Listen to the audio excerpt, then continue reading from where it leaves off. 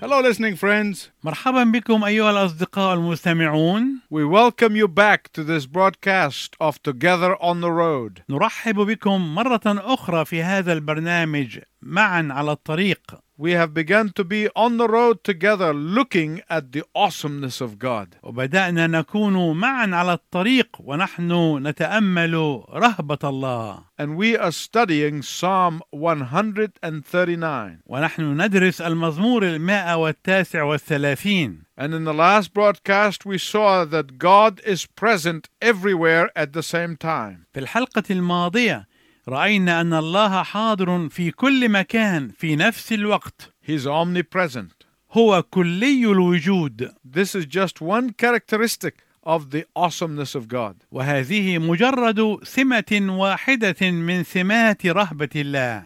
Last time we learned that God knows everything.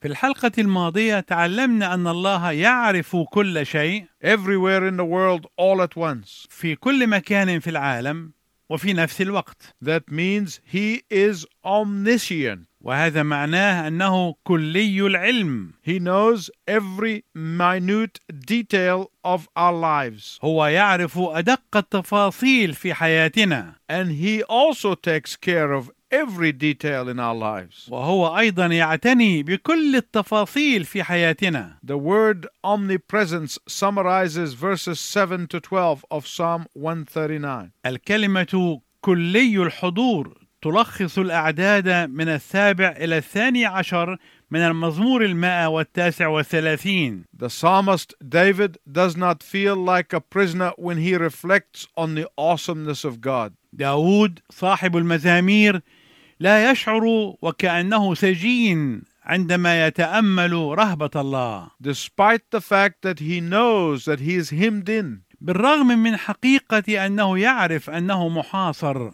But he does not feel like a prisoner. لكنه لا يشعر أنه سجين. Because he knows that God is inside the fence with him. لأنه يعرف أن الله داخل السور معه. He is right there inside the fence, not on the outside looking in. الله هناك بالفعل معه داخل السور وليس خارجا يراقب. There's a story about a mother who punished her 2-year-old toddler. هناك قصة تروى عن أم عاقبت طفلها البالغ من العمر 2 وهو يمشي بخطى قصيرة. So she put him in a playpen and said to him, "Stay there." فوضعته في حظيرة نقالة التي يلعب ضمنها الطفل وقالت له أنت تبقى هناك. But grandpa comes in to visit. وجاء جده لزيارتهم.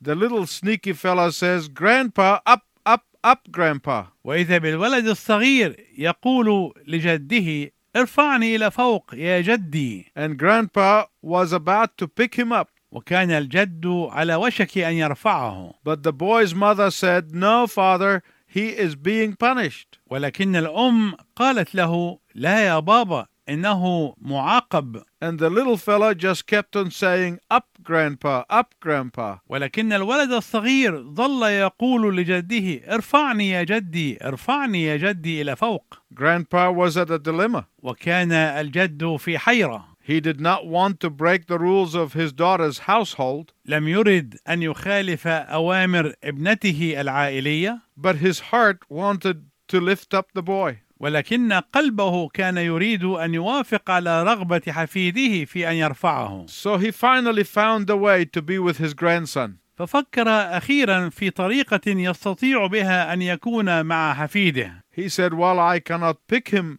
out of the playpen. أنا لا أستطيع أن أرفعه من هذه الحظيرة. But I can get inside the playpen." ولكني أستطيع أن أكون أنا معه داخل الحظيرة. And that's exactly what he did. وهذا بالضبط ما فعله. My beloved friend, I want to tell you, God is right there inside with you wherever you may be. أيها الإخوة الأحباء، أود أنني أقول لكم إن الله معكم أينما تكونون. We saw in the last program that true freedom is not getting your way. رأينا في الحلقة الماضية أن الحرية الحقيقية ليس معناها أن تسير وفق هواك. But it is knowing what the will of God is for your life and yielding to it. لكنها معرفة ما هي إرادة الله لحياتك والاستسلام لها. There is something else here, my listening friend, that is very important for you to remember. هناك شيء آخر من المهم جدا أن تتذكروه أيها الإخوة المستمعون. There is no mental place or physical place you can go to that God is not there. لا يوجد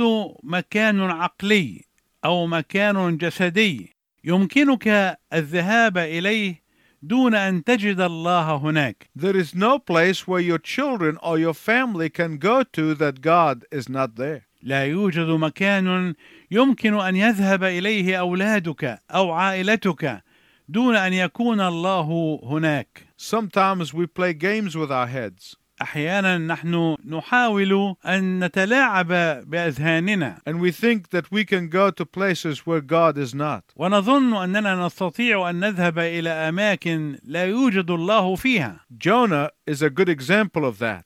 يعتبر يونان مثالا واضحا لهذا. Jonah removed himself geographically and went somewhere else. غير يونان مكانه جغرافيا وذهب إلى مكان آخر. And he thought God would forget about Jonah's call. وظن أن الله سينسى دعوته ليونان. But God had to bring him back to the place of obedience. ولكن الله كان لابد أن يعود به إلى مكان الطاعة. Adam and Eve hid from God. آدم وحواء اختبأا من الله. They thought if they just got out of the way that God would forget where they were. ظنا أنهما بمجرد أن يبتعدا عن الطريق فإن الله سينسى أين كانا. But God didn't. لكن الله لم ينسى. He knew exactly where they were. كان يعرف تماما أين كانا. And he brought them to the place of confronting their sin. وجاء بهما إلى مكان المواجهة مع خطيتهما. Solomon tried to lavish upon himself a luxurious lifestyle. وحاول سليمان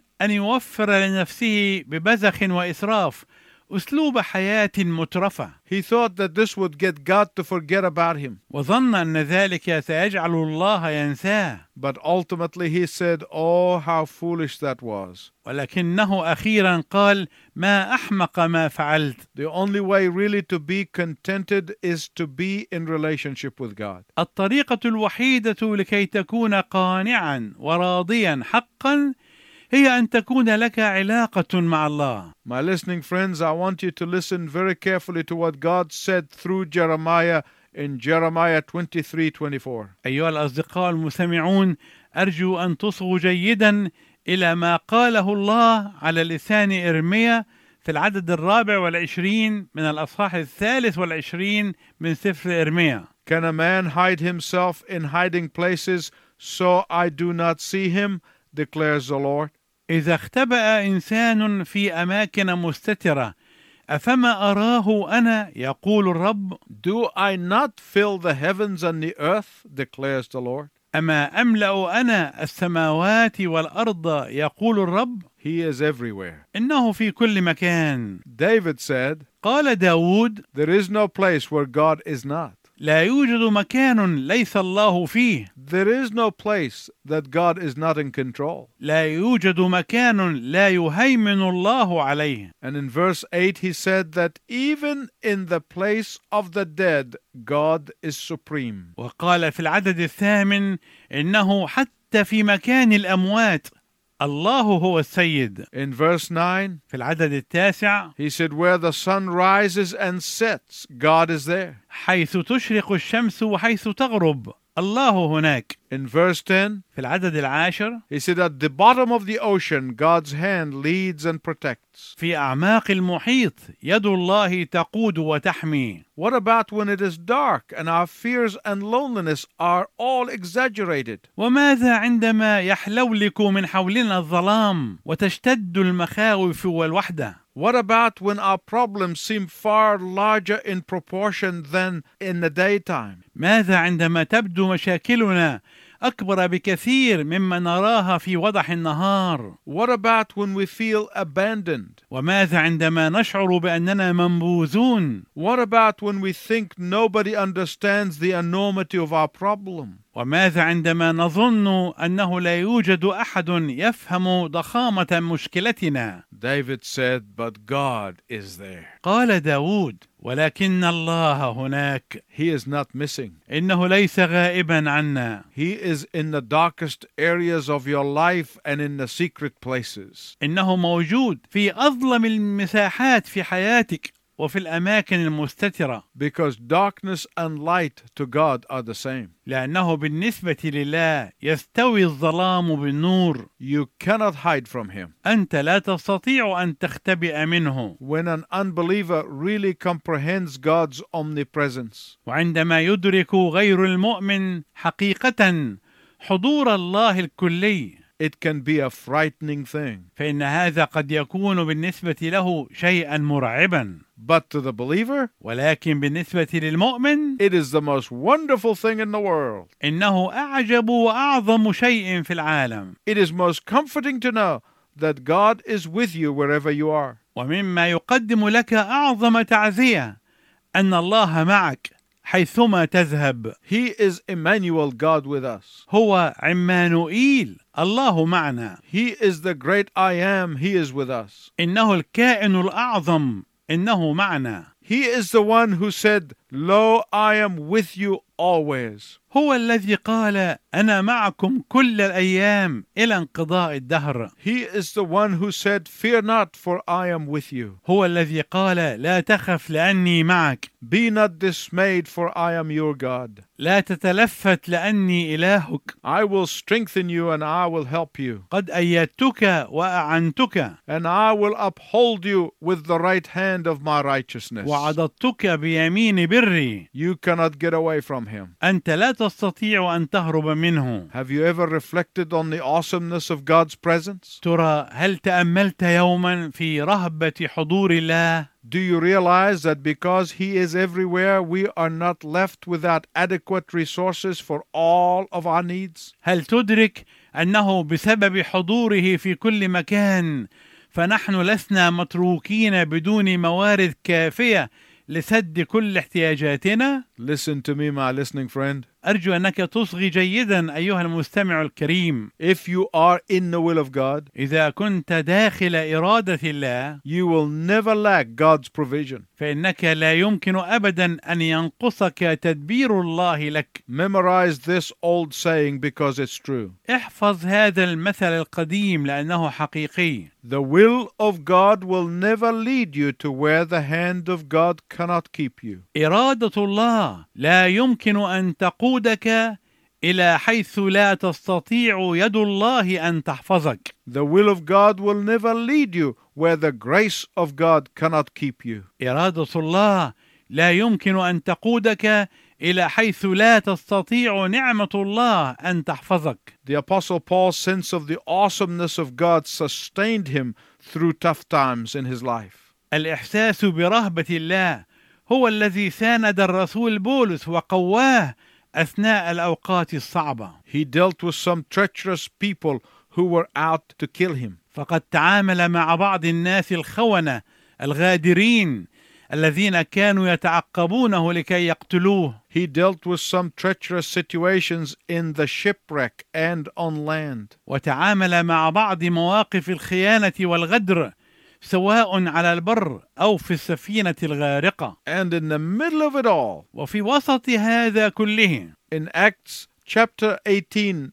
verses 9 and 10, he heard the audible voice of the Lord Jesus. في العددين 9 و10 من الأصحاح 18 من سفر الأعمال، سمع صوت الرب يسوع بوضوح يقول له: Do not be afraid, Paul, لا تخف يا بولس، but speak and do not keep silent. بل تكلم ولا تسكت. For I am with you and no one will attack you and hurt you. لأني أنا معك ولا يقع بك أحد ليؤذيك. No wonder the Apostle Paul testifies to this years later as he was getting ready to die. فلا غرابة أن يشهد لذلك بعد سنوات عندما كان مستعدا لأن يموت. He was in the prison writing to Timothy in 2 Timothy 4. كان في السجن يكتب إلى تيموثاوس في رسالته الثانية الأصحاح 4. He said, Timothy, although no one stood with me, but all forsook me, yet the Lord stood with me, he strengthened me. قال له يا تيموثاوس: مع أنه لم يحضر أحد معي بل الجميع تركوني، ولكن الرب وقف معي وقواني. God is with you at work as he is in the church. الله معك في العمل كما أنه معك في الكنيسة. God is with you in the kitchen as he is with you in the church. الله معك في المطبخ كما أنه معك في الكنيسة. Reflect on the awesomeness of God's presence all the time. تأمل في رهبة حضور الله في كل الوقت. And you will fear no circumstances. وبذلك لن تخف من أي ظروف. You will fear no loneliness or opposition. لن تخف من الوحدة أو المعارضة. You are not going to fear, period. لن تخف، هذا هو كل ما في الأمر. Because God is with you. لأن الله معك. The third awesome thing about God is in verses 13 to 18. الشيء الثالث المرهب عن الله موجود من العدد 13 إلى العدد 18. And it is the awesomeness of God's power. إنها رهبة قوة الله. God is not only omniscient and omnipresent. فالله ليس فقط كلي العلم وكلي الحضور. He is omnipotent. ولكنه أيضا كلي القدرة. He is all powerful. هو كلي القوة. He can do all things, not just some things. إنه يستطيع أن يعمل كل الأشياء وليس فقط بعض الأشياء. Here David thinks about the awesomeness and the unlimited power of God. هنا يفكر داود في رهبة الله وقوته غير المحدودة. And he applies that to nature. ويطبق ذلك على الطبيعة. The heavens declare the glory of your name. السماوات تحدث بمجد الله. Here he takes that power of God and applies it to the miracle of childbirth. وهنا يتخذ قوة الله هذه ويطبقها على معجزة ميلاد الطفل. The awesomeness of God's power in childbirth can never be fully comprehended by medical science. رهبة قوة الله في ميلاد طفل لا يمكن أن يدركها العلم الطبي تماما. The birth of a child is the crown of God's creation. ميلاد طفل هو تاج خليقة الله. In verses 13 to 18 of Psalm 139, من العدد 13 إلى العدد 18 من المزمور 139، David tells us that God is the author of life. يخبرنا داود أن الله هو خالق الحياة.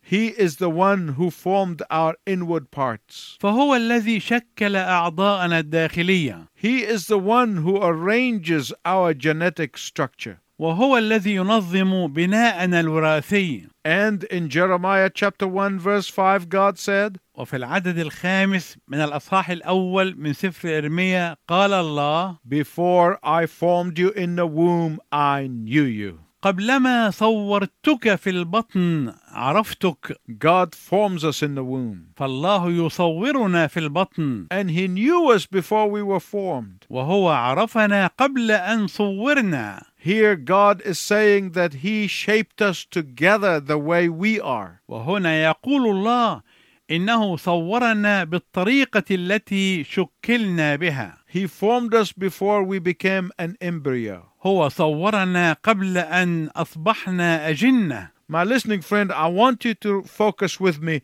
on some awesome facts here. أيها الأصدقاء المستمعون، أود أنكم تركزون انتباهكم معي في حقائق ضخمة رهيبة هنا. Did you know that there are 10 million nerve cells in the brain? هل تعرف أن هناك 10 ملايين خلية عصبية في المخ؟ And that there are 300,000 separate nerve endings in the body? وأن هناك 300,000 نهاية عصبية منفصلة في الجسم. There are 200 bones. وأن هناك 200 عظمة. And 500 different muscles. وأن هناك 500 عضلة مختلفة. And they're all designed to work perfectly together. وأنها جميعها مصممة على أن تعمل معا بالكمال. It is a perfect miracle of God. إنها معجزة الله الكاملة. Verse 16 teaches us that God made us the way we are. العدد 16 يعلمنا أن الله صورنا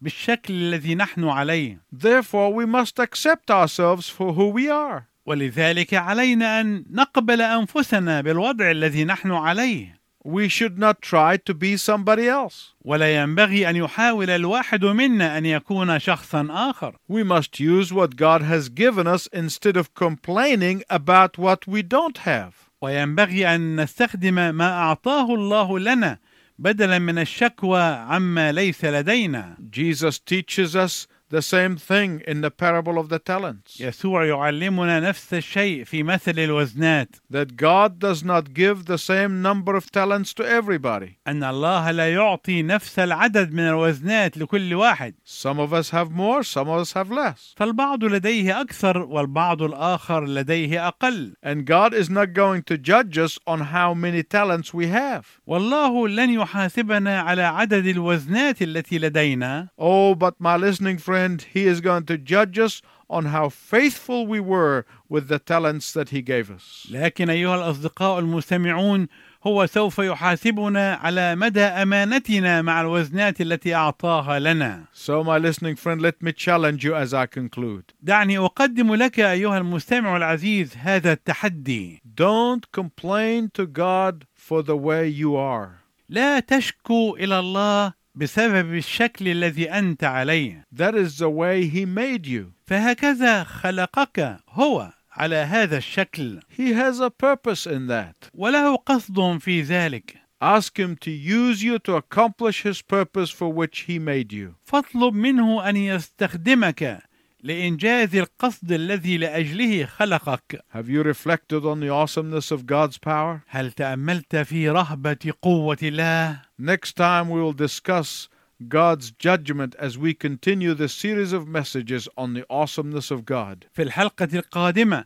سوف نناقش قضاء الله، ونحن نستمر في هذه السلسلة من الرسائل عن رهبة الله. I hope that you tune in. أرجو أنك تعيد الإصغاء إلينا في الحلقة القادمة. And then tell a friend about this broadcast so he or she can listen also. ويمكنك أن تحدث بعض الأصدقاء عن هذا البرنامج لكي يصغوا إليه معك. Until we meet again, I wish you God's richest blessing.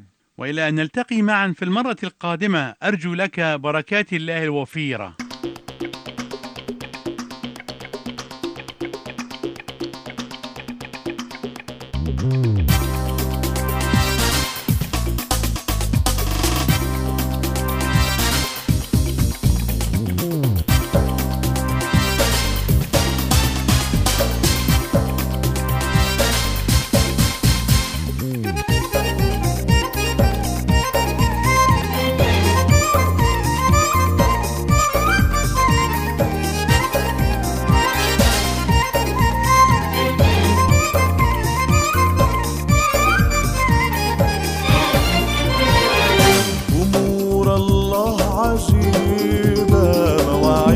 عجب العجاب يغير الأزمان ويسبب الأسباب. أمور الله عجيبة، مواعيد عجب العجاب يغير الأزمان ويسبب الأسباب.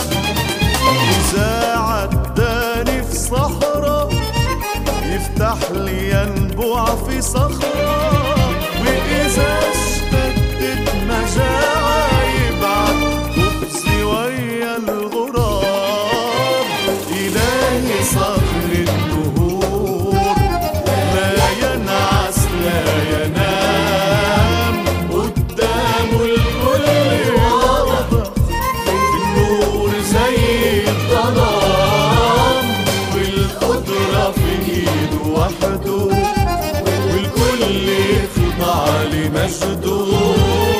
ولأني غني عنه قلبي مليان سلام،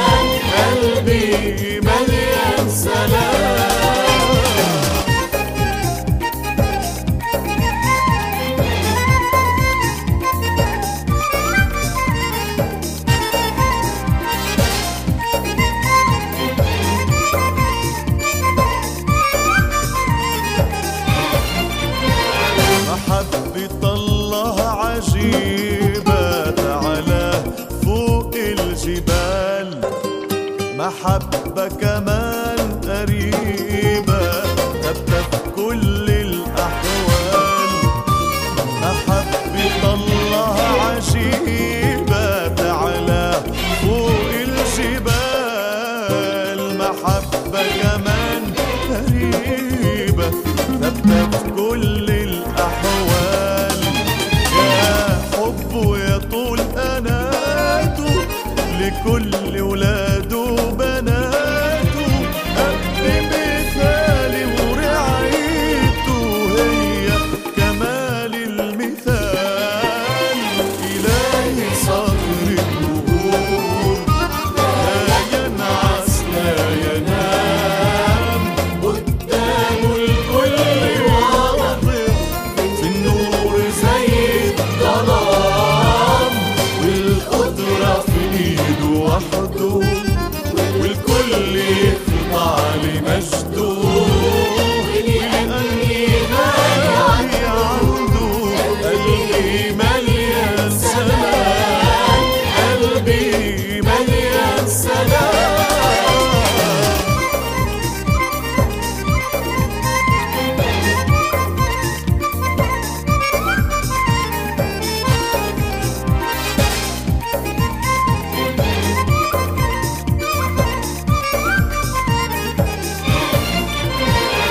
سلام الله عجيب ويبان وسط الخطر، تلقى المؤمن يرنم رغم الألم والضرر.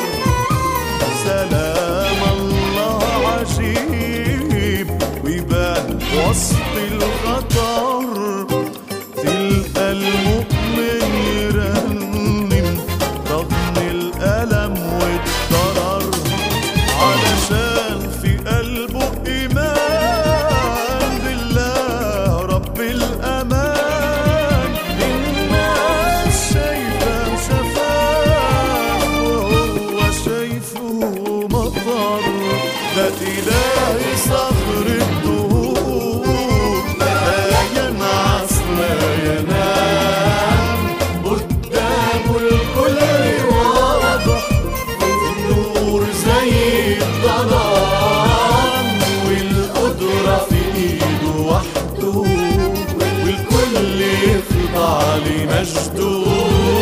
ولأني